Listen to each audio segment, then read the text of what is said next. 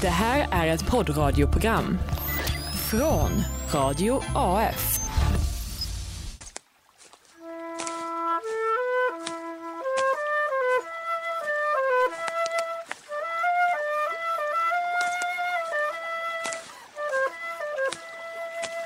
Someone will remember, as I say, even in another time.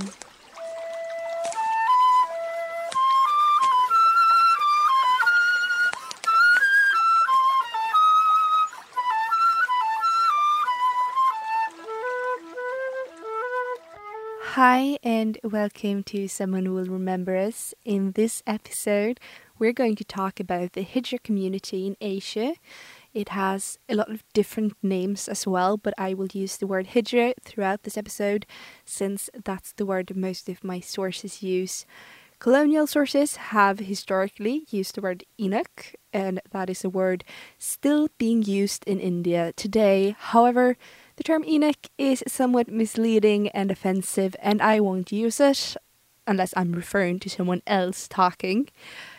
I will also primarily talk about the Indian Hijra community, and this will be a summary more than anything. I've only really talked about specific individuals before on this podcast, so this will be a little bit different since I'm trying to cover the whole history of a group of people that have existed for thousands of years. Many names are there for me. I belong to the oldest ethnic transgender community, which is known as the hijras or as the kinnars. So they said but when did you come out? I said I came out only once from my mother's womb, and next time I didn't have to come out from anywhere. And then people asked me, when did you realize? I said, excuse me, I didn't realize anything. I was as normal as what I was, but it was the world who thought I was different. So the problem is with the world, not with me. I enjoy my womanhood. And how much women have the guts to enjoy it? In the last episode, we talked about Dr. Alan L. Hurt, and I call him one of the very first people to go through gender affirming procedures. I talked about how modern and surprising it was that he actually was able to remove his uterus after consultation with his doctor. I talked about how this was really spectacular because it was so long ago, and the concept of being trans was so many decades away. This is, of course, a truth with modification. I'm a little ashamed actually that I didn't push in some sort of disclaimer in the episode. When do we consider the history of trans people to have begun? Does it begin in the 20th century? Does it begin when the term transsexualism was coined? As our ideas about gender have been very fluid throughout history, believe it or not, and in different parts of the world, we might not confidently say that one particular historical person or group is trans. Being trans means that you somehow fall outside society's idea of what gender is. You might identify with a non-binary gender or with a binary gender that isn't the one society sees you as. Either way, you are at odds with society. However, if the society you live in actually does recognize your gender on like a structural level, you aren't technically trans. A few months ago, we talked about Mwanga II, who probably would consider himself straight, since he only slept with people belonging to one of the three female genders, while many today would call him gay or bisexual, since some of the female people he slept with had certain genitals that didn't fit what we today call femaleness. You can't see me since this is a podcast, but I'm doing air quotes around femaleness because obviously that term is just as anachronistic as the word trans or the word gay when talking about Mwanga II. I've also talked about Christina I, who didn't think of themselves as a woman and who contemporaries didn't consider a woman. Were they trans? Back then, the ideas about femaleness and maleness were much more of a scale than a binary opposition.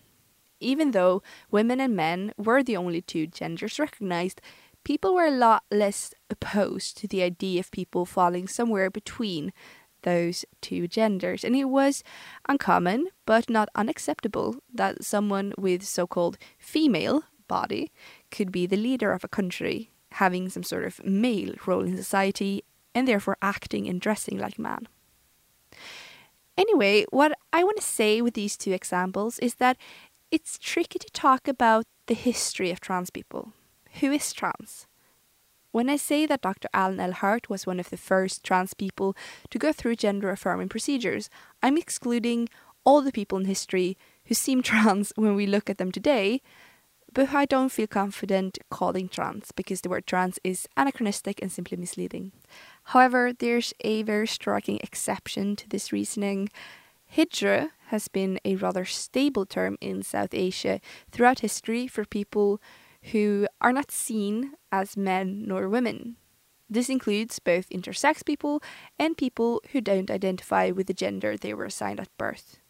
It is still used today, and Hijra people, as well as South Asian countries at large, recognize Hijra people as trans, or trans people as Hijra, depending on who you're asking. Today, Hijra and trans are almost interchangeable terms. I'll come back with a longer discussion about the relationship between trans and Hijra later. But my point is that since Hijra people today call themselves trans while still living largely in the same way as their predecessors did, I think it's fair to also call historical Hijra people trans. And while Dr. Alan L. Hart was one of the very first white trans men in the modern country of the United States who underwent gender-affirming procedures that remind us of how gender-affirming procedures are done today in the Western world, he's definitely not the first to go through alterations to his body to make it look more like a body associated with the gender he belonged to. That was a very long sentence. Anyway, Hijra people have long practiced genital removal, and of course you can raise the question about how safe these removals were and if they were always carried out with the consent of the person in question. But by definition, the removals are examples of gender-affirming procedures that precede Dr. Alan L. Hart with literally centuries. What is quite extraordinary about the Hijra people is that they have a very long heritage. The first known documentation of Hijra people is from the 17th century, but it probably dates back further than that. Their position in society and their practices have changed over time, but ultimately the concept of Hijra is based in a religion, either Hinduism or Islam. Hindu Hijra communities worship the mother goddess Bahukara Mata, and I just want to put a disclaimer here that my pronunciations of words in Hindi is really, really bad. I'm sorry. Bahukara Mata was attacked by a man called Papiya when she was traveling, and to somehow resolve the conflict, she cut off her breasts and shed her femininity while she made her attacker impotent, and he shed his masculinity. There are other mentions of Hijras in religious texts. Many gods will have both female and male reincarnations. There are really too many examples to list them all, but one notable example is when Krishna reincarnated as a woman in order to marry a man who had never experienced love. And in celebration of this, Hijras organize festivities every year where they symbolically marry men. Hijras are themselves thought of as somewhat sacred. Some would even call them demigods. The Hijras are considered to be an incarnation, another form of Lord Krishna, Lord Shiva and Lord Shakti. So every new thing that happens, a transgender is there. They combine their religious practices with kinship-based social organization.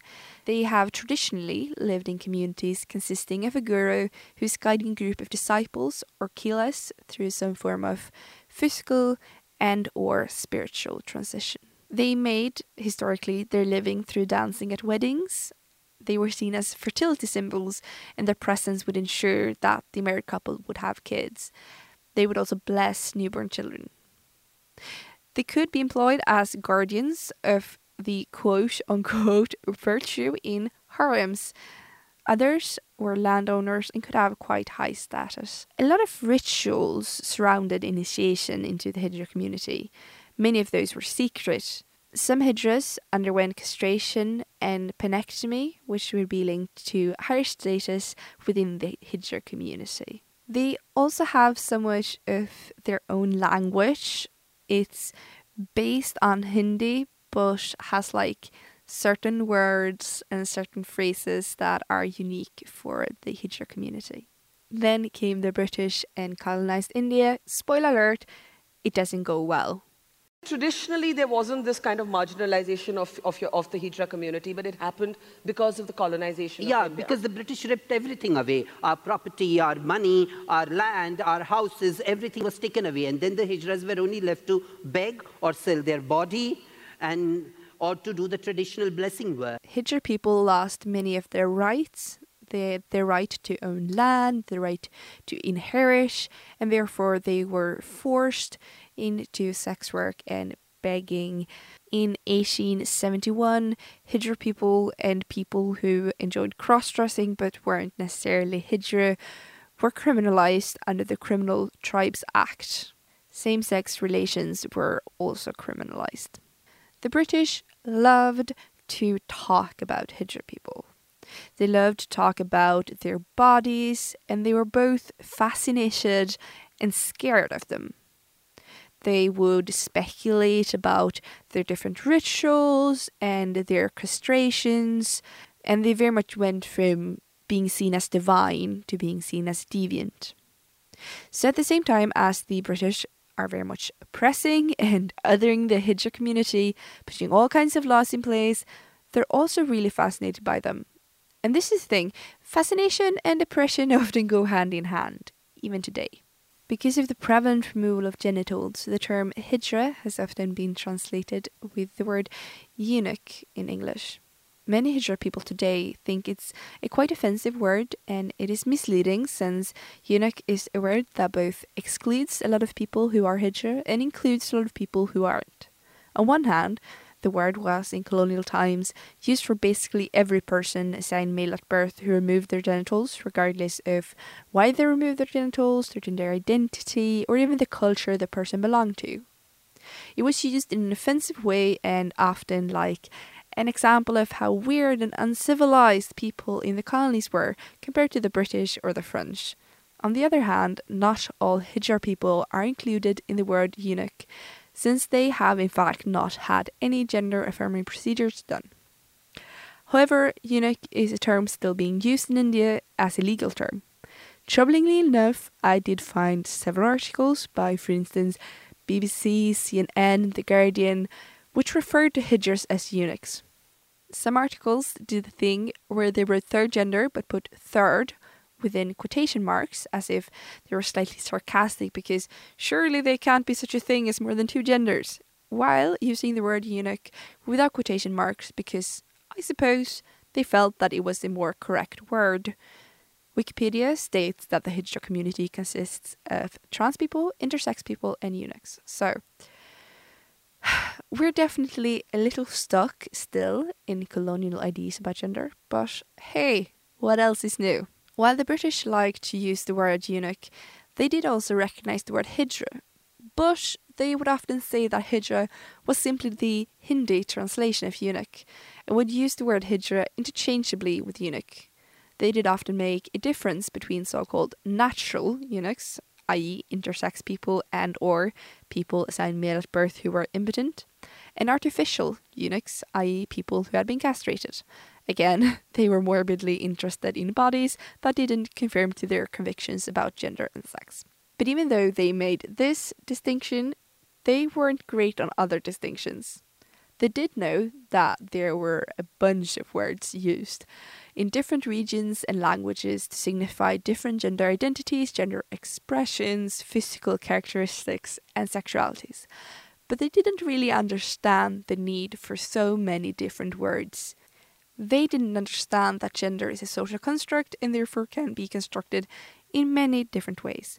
They only understood the gender binary consisting of men and women, and they understood it as God-given. Therefore, they clumped all people who weren't men or women in their eyes into one group, one third gender. They largely summed all these different variants under the word Hijra or eunuch. So, in a sense, even though the Hijra concept dates far back, it was kind of consolidated during colonial times. Suddenly, all these different gender identities were made into one homogeneous community, which it has never been and isn't today. So, look, I suppose it's positive in some sense that the Hijra community was consolidated, and in that way it has survived to modern times and has been a lot stronger as a community. But just imagine the wealth of genders in pre-colonial times that were misunderstood and erased from history. There's no one way of constructing gender that's better than any other. Of course, a gender system consisting of 5 genders might be just as oppressive as a system consisting of 2 genders. But it's still so sad that the colonial West always tries to hide everything that doesn't conform to our preconceived ideas of how the world is supposed to work. After the British left India, they left behind a lot of negative sentiment about hijras. They also left behind a law prohibiting same-sex relations, which is still being used. If it's something that really bugs me, it's how former colonizers complain about how homophobic a certain country is when in fact they were the ones who brought homophobia. I feel like this is becoming somewhat of a running theme throughout this podcast. Today, in India, there's probably somewhere between 500,000 and 2 million people who are Hijra, but there are probably a lot more. In trying to define the Hijra community, people have often, today, focused on the intersection between social and religious practices. A Hijra person would be defined as someone who lives in an all-Hijra household together with a guru and a few disciples, and someone who practices certain religious practices. I feel very happy because I've undergone so many pain in my life to become like this. When we are with a community, I feel at home. Some would say that the Hijra community could be divided into 7 houses, and then every single household would belong to one of the houses. The households have their own territory, and within that territory they're allowed to work, to dance or to beg, but not outside that territory. However, this can be a very limiting definition of the Hijra community. It looks today like the term Hijra is expanding to include more people. There's still a lot of debate going on about whether you have to be castrated to be Hijra, whether you have to live in an all Hijra household, whether you have to go through specific Hijra initiation rituals. I'm not going to give you any definite answer on who is and who isn't Hijra. I don't feel that is my place. However, I'll bring up a few issues or questions being discussed within and outside the Hijra community at this point in history. The first issue is the distinction between the word trans and the word Hijra. Some people regard Hijra as an umbrella term covering trans people, intersex people, and people who in some other way fall outside the ideas of a gender binary. Others see Hijra as a part of the trans community, saying that Hijra is one specific non-binary identity for people who were assigned male at birth, among all the other identities that fall under the trans umbrella. So basically my sources either say that Hijra people are trans or that trans people are Hijra. Either way, it's clear that trans and Hijra are 2 words that are very closely connected. The words aren't completely interchangeable though, and the discussion about how to define the relationship between trans and Hijra is very much alive. The second issue I want to bring up is related to this distinction between trans and Hijra. How are people who are trans but not Hijra treated? Same-sex relations are still legal in India. While Hijra people are given certain legal rights, they still face a lot of persecution, partially because of the law that prohibits same-sex relations. But legally, they are recognized as what is called a socially and economically backward class, and therefore they are entitled to certain legal rights. Trans people who are assigned female at birth and trans people assigned male at birth who either do not identify as Hijra or is for other reasons not included in the Hijra community have very little agency though. While the Hijra community is finding its voice and speaking up for their rights, though they still face a lot of resistance, people who are trans but not Hijra don't even have a voice to speak with. Thirdly, Hijra people still largely practice old traditions, and one question being asked is if you can be a part of the Hijra community without following the old traditions. Can you be Hijra without the dancing and the brightly coloured fabrics? Can you be Hijra without living in an all Hijra community led by a Hijra guru? The public in India largely associates the Hijra community with sex work and begging, since people who are assigned male at birth and engage in sex work and begging while dressing in saris are really visible in big cities. However, many Hijras living in traditional ways don't consider these people authentic Hijras, because they have not gone through initiation rituals and don't practice celibacy, which is part of the traditional Hijra lifestyle. These more traditional Hijras think of them as in fact tarnishing the concept of Hijra, since they're so much more visible in public and reinforce stereotypes about Hijras. A lot of the sources I consulted stated that the majority of the Hijra community makes a living through sex work and begging, and that HIV is really prevalent within the Hijra community. That is because people who do not practice the religious, traditional Hijra lifestyle are included in the statistics. And many would argue that this is wrong and that these statistics are therefore misleading. Others would argue that they should in fact be included in the Hijra community. Finally, a fourth question is again a legal one. Nowadays, you can put an E in your passport instead of F or M. The E would signal eunuch. This can be seen as a progress and as a way of legally recognizing Hijra people, and that is great. And there's been a lot of Hijra people working very hard for this change.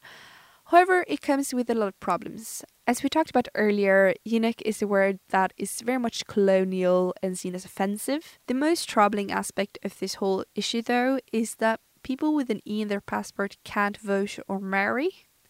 This has been a problem for Hijra people historically as well, that they are barred from voting, marrying, or going to school. As I understand, you can do these things as a Hijra today, but only if you don't have an E in your papers. So it has kind of brought a lot of problems as well as resolved some problems. I could probably have talked about this for 3 more hours, but this was a short summary, and if you want to learn more, there's an excellent essay by a person called Aniruddha Dutta called Epistemologies of Collusion. It discusses the concept of Hijra, how the term has been defined historically and how it's defined today. I assume that Dutta is a trans person themselves, but I'm not sure. Either way, the article is insightful and respectful, and I have a bit of an academic crush on Dutta, and I hope I haven't misunderstood their work. If you want to learn more about what it's like being a Hijra person in today's India, you can look up Lakshmi Narayan Tripathi.